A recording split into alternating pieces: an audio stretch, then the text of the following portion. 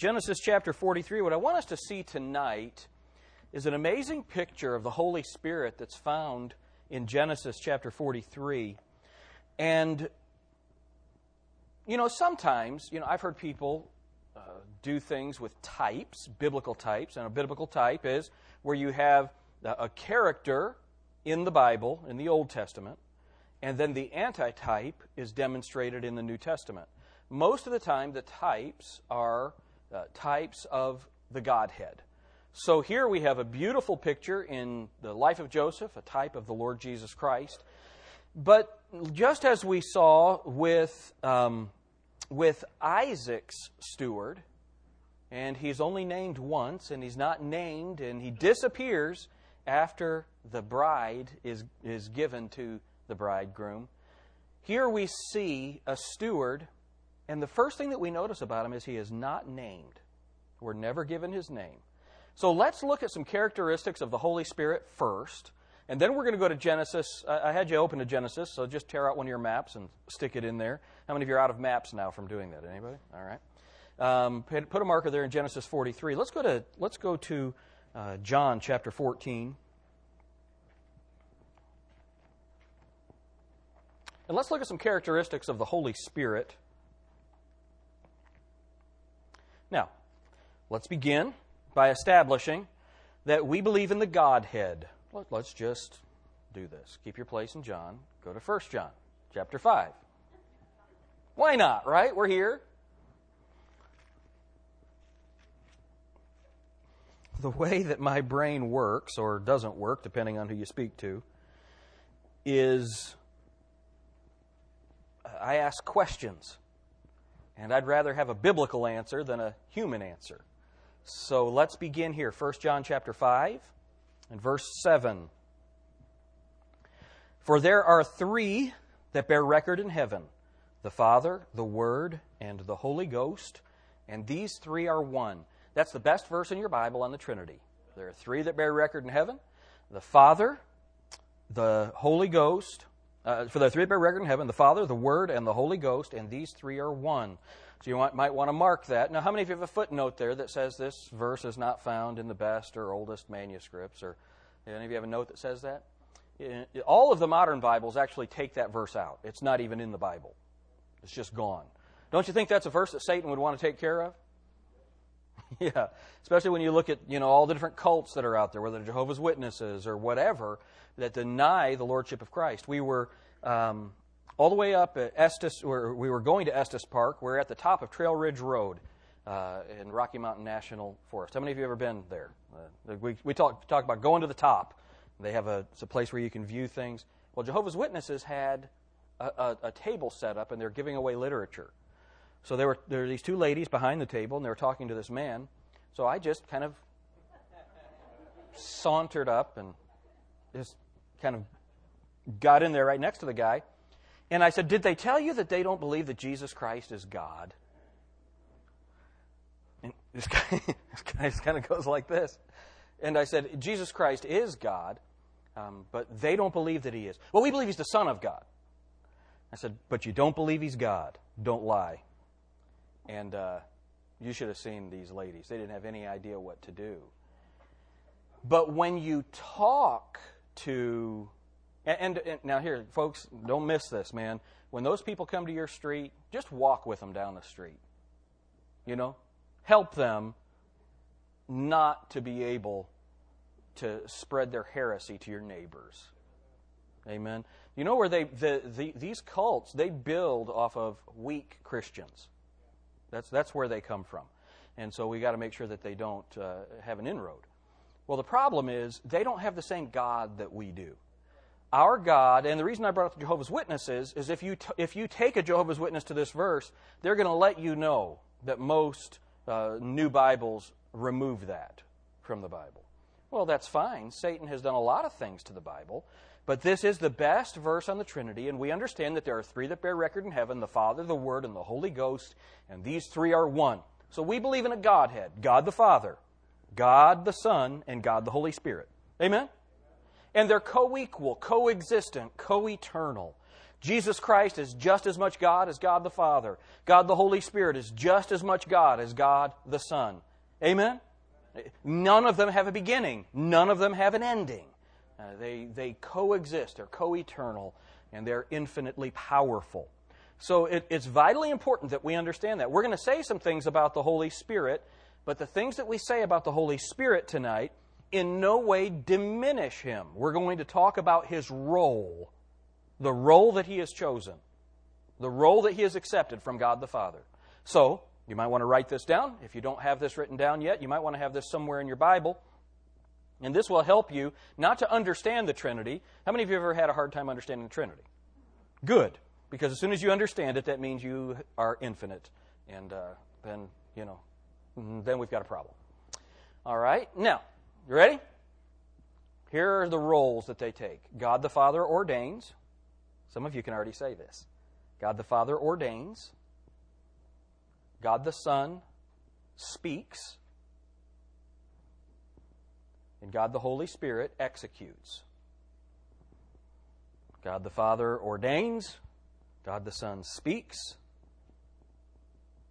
And God the Holy Spirit executes. All right? So here's the idea. God the Father, everything is done by the will of the Father. Jesus Christ only does those things that the Father has commanded. That's what the Bible says. Then when we're going to see some things about the Holy Spirit, and the Holy Spirit, when He comes, He won't speak of Himself.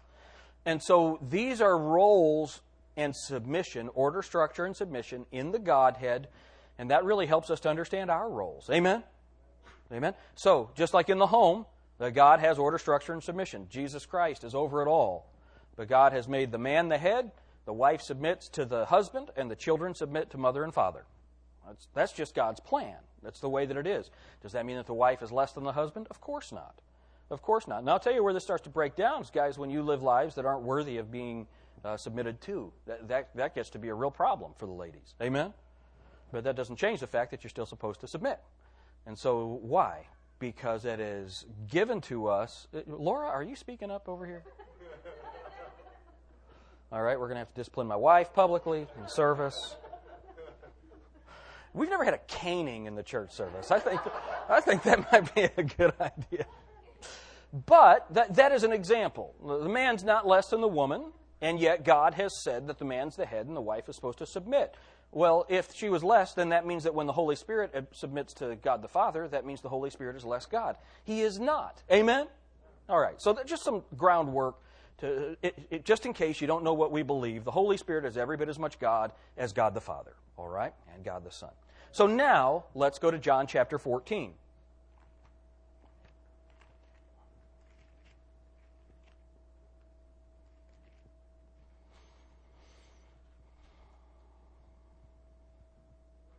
All right, let's start reading in verse 14. John 14:14. If ye shall ask anything in my name, I will do it. If you love me, keep my commandments. And I will pray the Father, and he shall give you another comforter, that he may abide with you forever, even the Spirit of truth. Now, I want you to see that comforter, and that comforter is going to abide with you for how long? Forever. Forever. Do you know what that means? You can't lose your salvation. Isn't that good? He's going to abide with you forever. So when the Holy Spirit is removed, according to 2 Thessalonians chapter 2, that means that we have to be gone too. That's good news, man. That is really good news. So he's going to abide with us forever. Wow. Verse 17. Even the Spirit of truth, whom the world cannot receive, because it seeth him not, neither knoweth him. But ye know him, for he dwelleth with you, and shall be in you. So here the Holy Spirit, he didn't begin, the Holy Spirit didn't begin at Pentecost. He was with them. He was with them, but he was going to be in them.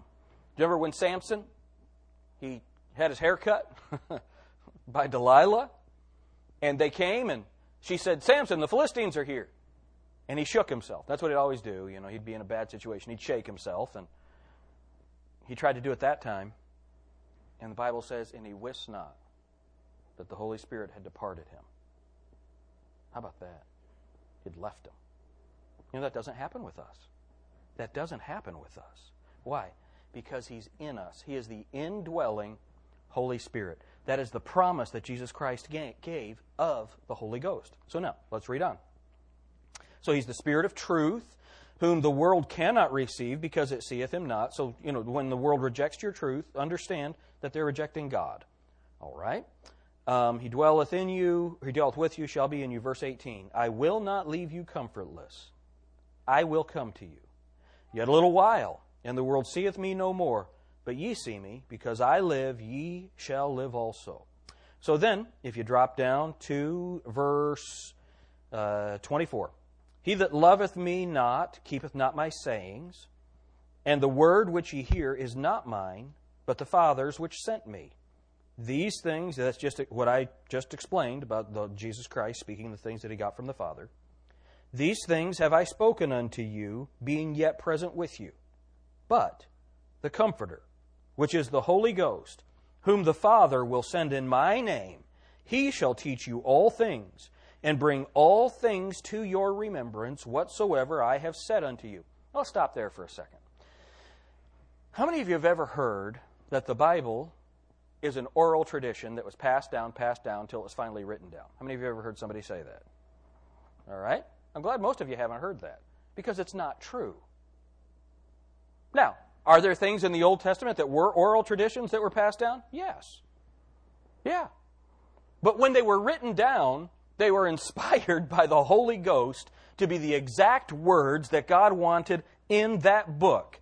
So when the disciples were writing, when the apostles were writing Matthew, Mark, Luke, John, and Acts, when they were recording the very words of Jesus Christ, they didn't make any mistakes. They had perfect recall because God the Holy Spirit guided them into all truth and brought all things to their remembrance. Isn't that good? You can have confidence in this book, the book that you hold in your hand. That's what the Holy Spirit was going to do. Now, look at verse 27. Peace I leave with you, my peace I give unto you. Not as the world giveth, give I unto you. Let not your heart be troubled, neither let it be afraid. So now, the Holy Spirit is going to come. Look at chapter 16, John chapter 16. He's telling them that He's going to go away. Look at verse 5. But now I go my way to Him that sent me, and none of you asketh me, whither goest thou? But because I have said these things unto you, sorrow hath filled your heart. Nevertheless I tell you the truth. It is expedient for you that I go away, for if I go not away, the Comforter will not come unto you. But if I depart, I will send Him unto you. So here's the idea. Jesus Christ is going to leave. And when He leaves, He's going to send the Holy Spirit. And it was important for them that He went away because the Holy Spirit was going to have a very important role. So here's the idea. If the Holy Spirit didn't come, there are some things that never would have happened. All right? I had a guy tell me one time, a preacher friend, he said, I just believe that salvation's always been a grace. Adam got saved like I got saved. Abraham got saved like I got saved, and gave me this whole list. And I said, well, that's great. I'm glad you feel that way. But what you're saying, so let me tell you what makes me physically ill about the way you preach that. What you're saying is that the completed Scriptures, the mystery of the church, and the indwelling Holy Spirit have absolutely no significance. He stopped. We were driving. I was driving. He just got quiet and he said, I see why that would bother you. See, there are some things that we could never do. Those passages that we looked at this morning, those prophets from 1 Peter chapter 1, where they just didn't know what they were writing. They were written for those who would preach after the Holy Ghost had come upon them. Well, those things never would have been understood if the Holy Spirit hadn't come. That's why it was important that Jesus go away. And then when the Holy Spirit comes, here's what He's going to do. Verse 7, Nevertheless, I tell you, it is expedient for you that I go away. For if I go not away, the Comforter will not come unto you. But if I depart, I will send Him unto you. And when He is come, He will reprove the world of sin and of righteousness and of judgment. Of sin, because they believe not on me. And it's interesting. How many of you have noticed that more people believed on Jesus Christ after He was gone than believed on Him while He was here? How many of you have ever noticed that? You know why that is? Because the Holy Spirit came. That's awesome, isn't it? Sometimes we say, boy, if only Jesus could walk into the room, then people would believe. No. If they'll resist the Holy Spirit, they would definitely resist if one rose from the dead. All right? Then, of righteousness, verse 10. Because I go to my Father, and ye see me no more. Of judgment, because the prince of this world is judged. I have many things to say unto you, but you cannot bear them now. Howbeit, when He, the Spirit of truth, is come, He will guide you into all truth. For He shall not speak of Himself, but whatsoever He shall hear, that shall He speak, and He will show you things to come. He shall glorify me, for He shall receive of mine, and shall show it unto you. All things that the Father hath are mine.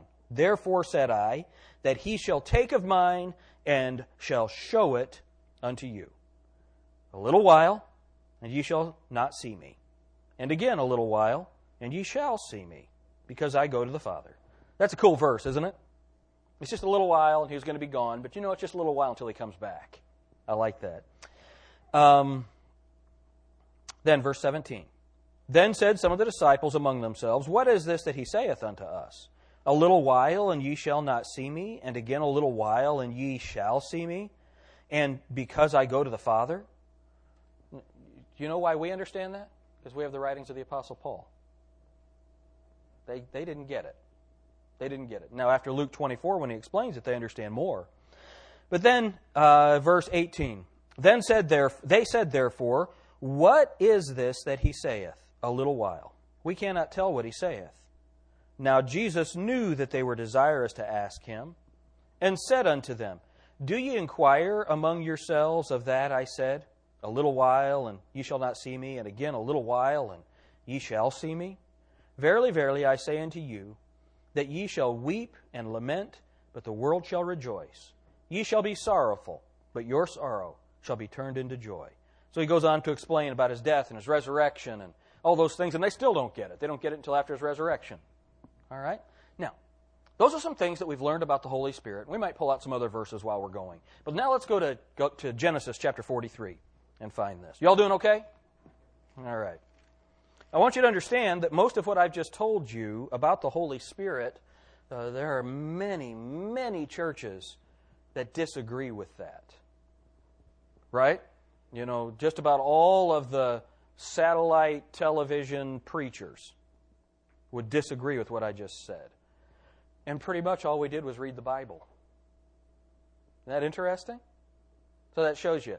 We try to be so biblical that if you disagree with what we're saying, you disagree with the Word of God. Those guys don't care what the Bible says. They're going to tell you what they want to say. Not all television preachers are that way, but a good number of them are. Amen? Amen. All right, so let's look at some Joseph, steward, a type of the Holy Spirit. They meet Him before entering the door. Look at chapter 43 and look at verse 19. So here's Joseph's brothers coming to see Joseph. Verse 19. And they came near to the steward of Joseph's house, and they communed with him at the door of the house. So again, you can't come to the Father unless the Holy Spirit draws you. You can't do it. The only way to make it to Jesus Christ is through the Holy Spirit. Amen? That's just a beautiful picture of it. Then, look at verse 23. He speaks peace to their hearts. And He said, Peace be to you. Fear not. Your God and the God of your father hath given you treasure in your sacks. I had your money, and He brought Simeon out unto them. So here, He is speaking peace to their hearts. That's what the Holy Spirit does? Because He's the Comforter. He is the Comforter. What a beautiful picture of it. And another thing that I think is interesting is apparently this steward had spent enough time with Joseph that he knew more about God, the God of the Hebrews, than the Hebrews did. Isn't that interesting? This beautiful picture of the Holy Spirit. Number 3, though they had no apparent relationship with the Lord, He brings God before their eyes. How many of you have noticed, as we have read through these passages, chapter 41 through the beginning of chapter 45, how little Joseph's brothers, or even Jacob, refer to God? He's not evident. Do you know when they first speak of Him? What has God done to us when they find the money in their sacks? So what he's doing, what this steward is doing, is he's trying to get them to understand God's with them. The God of their father is with them. Do you think maybe they would wonder, how does this guy know about the God of our father? You know, they never asked that question. Interesting. So, he's a type of the Holy Spirit. Look at number 4. He brings them into Joseph's house. Look at verse 24. And the man brought the men into Joseph's house and gave them water, and they washed their feet, and he gave their asses provender. He brings them into Joseph's house. Keep your place here. Look at Romans 15:13.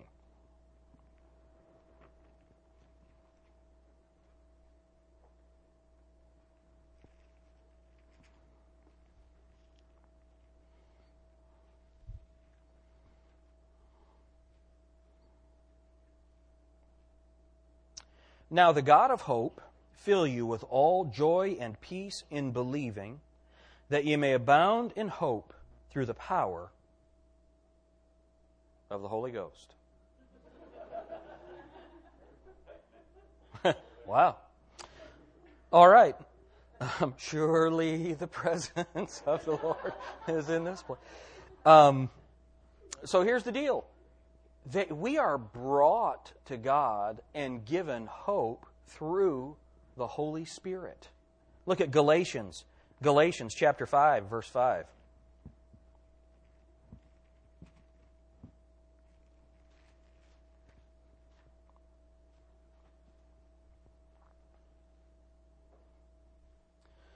So they're brought into the room to wait for Joseph. All right? Look at what this verse says.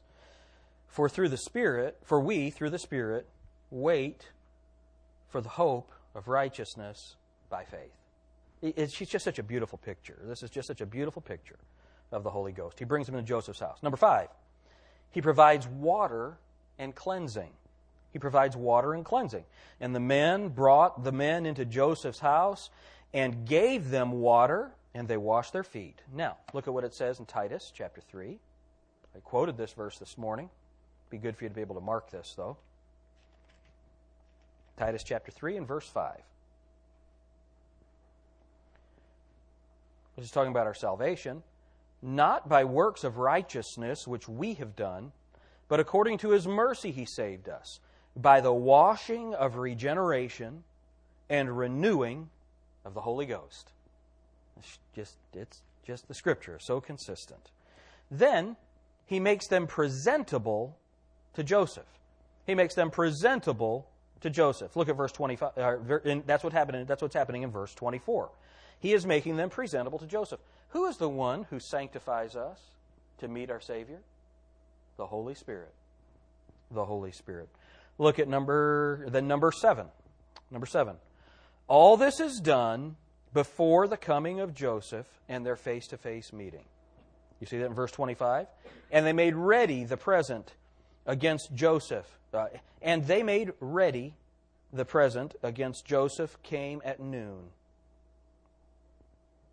For they heard that they should eat bread. So he's doing all of this before their face-to-face meeting. Then he gives glory to God and brings the sinner to the bread of life. He gives glory to God and brings the sinner to the bread of life. That's verse 23. Look at verse 23 again. And he said, Peace be unto you, fear not. Your God and the God of your father hath given you treasure in your sacks. I had your money. And he brought Simeon out unto them. So here he is saying he had it. The Holy Spirit had it. And he gave it to him. But where did it come from? It came from God. What did he say? I won't speak of myself. He won't speak of himself, but he'll give glory to Jesus and glory to the Father. Wonderful picture of the Holy Spirit. Then, number 9, he is sent by Joseph to bring his brothers back. Look at chapter 44. Let's start reading in verse 1. And he commanded the steward of his house, saying, Fill the men's sacks with food, as much as they can carry, and put every man's money in his sack's mouth. And he put my cup, the silver cup, in the sack's mouth of the youngest, and his corn money. And he did according to the word that Joseph had spoken. Do you see all the things that the Holy Spirit does? Do you know when you have a gift, it's the Holy Spirit that does it?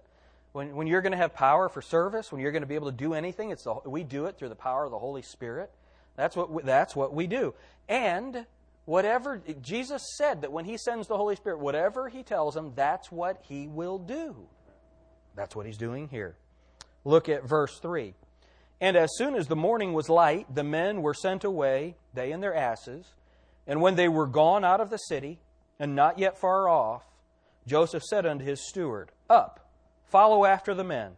And when thou dost overtake them, say unto them, Wherefore have you rewarded evil for good? So here they are, they're leaving. They're leaving, and Joseph's not done with them yet. So what does he do? He sends his steward to bring them back, to convict them of sin, to find the cup, to find the error. That's what the Holy Spirit does. He will convince of righteousness. He will convince of judgment. He's going to do all of those things. This steward is a beautiful picture of the Lord Jesus Christ. Amen? So here's the question. What has the Holy Spirit been doing in your life? Has the Holy Spirit been revealing more things about God to you? Has the Holy Spirit been knocking on your heart about things that you have been hiding in your life? You know that you can't hide from God? Psalm 139, where can I go to hide from God? If I ascend to the heavens, He's there. If I go to the lowest hell, He's there. By night, He's there. It reminds me of Jacob when he was little. And we were living here on Edgewood Street, and we had these curtains that Dodie had made that came down over this window, and they came down about that high. And Jacob was just tall enough for them to cover his head. And he would hide behind those curtains and say, Come find me. And we'd go, Lord, and I'd go, Where's Jacob? Where's Jacob? Pray for us. He's not real bright.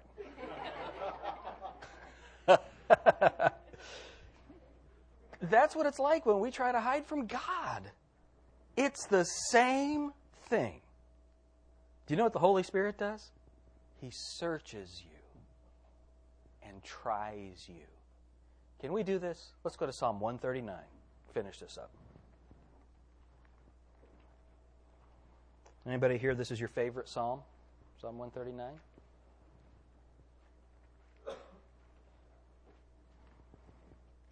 You all know I like the Gollum portion of it. Psalm 139, verse 7. Whither shall I go from thy spirit? Or whither shall I flee from thy presence? If I ascend up into heaven, thou art there. If I make my bed in hell, behold, thou art there. If I take the wings of the morning and dwell in the uttermost parts of the sea, even there shall thy hand lead me, and thy right hand shall hold me. If I say, surely the darkness shall cover me, I always think of Jacob right there. Even the night shall be light about me. Imagine trying to hide in darkness from the light of the world. Yea, the darkness, look at verse 11, surely the darkness shall cover me, even the night shall be a light about me. Yea, the darkness hideth not from thee, but the night shineth as the day. The darkness and the light are both alike to thee. Now, look at verse 23. Search me, O God, and know my heart. Try me and know my thoughts, and see if there be any wicked way in me, and lead me in the way everlasting. What's the way everlasting? It's Jesus Christ, the way, the truth, and the life. That's what it is. The Holy Spirit is the one who leads us that way. Now, praise God, if you're born again, you're not going to lose your salvation. Amen? Holy Spirit's not going to depart from us and be with us always. But He's also going to search your heart and convince you of sin and show you that. How are we going to know that? Through the Word of God. Remember what the Bible says, the Word of God is quick and powerful and sharper than any two-edged sword, piercing even to the dividing asunder of soul and spirit and of the joints and marrow, and is a discerner of the thoughts and intents of the heart. What's the Holy Spirit doing in your life?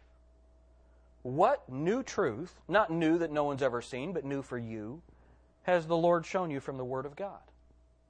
Now, hopefully, you get that when you come to church. Amen? I hope it's not the same dry stuff over and over and over again. And I hope you do learn things here. But when's the last time that the Holy Spirit revealed truth from the Word of God to you in your personal and private study? That's what He wants to do. He wants to guide you into all truth. He wants to teach you the Word of God. He wants you to be able to compare things spiritual with spiritual, because the words of God are spirit and they're life. He wants you to do that. So when's the last time the Holy Spirit showed you something from the Word of God? When's the last time the Holy Spirit revealed something in your life that you needed to get right? And if He has, have you gotten it right? Is He convincing you of sin?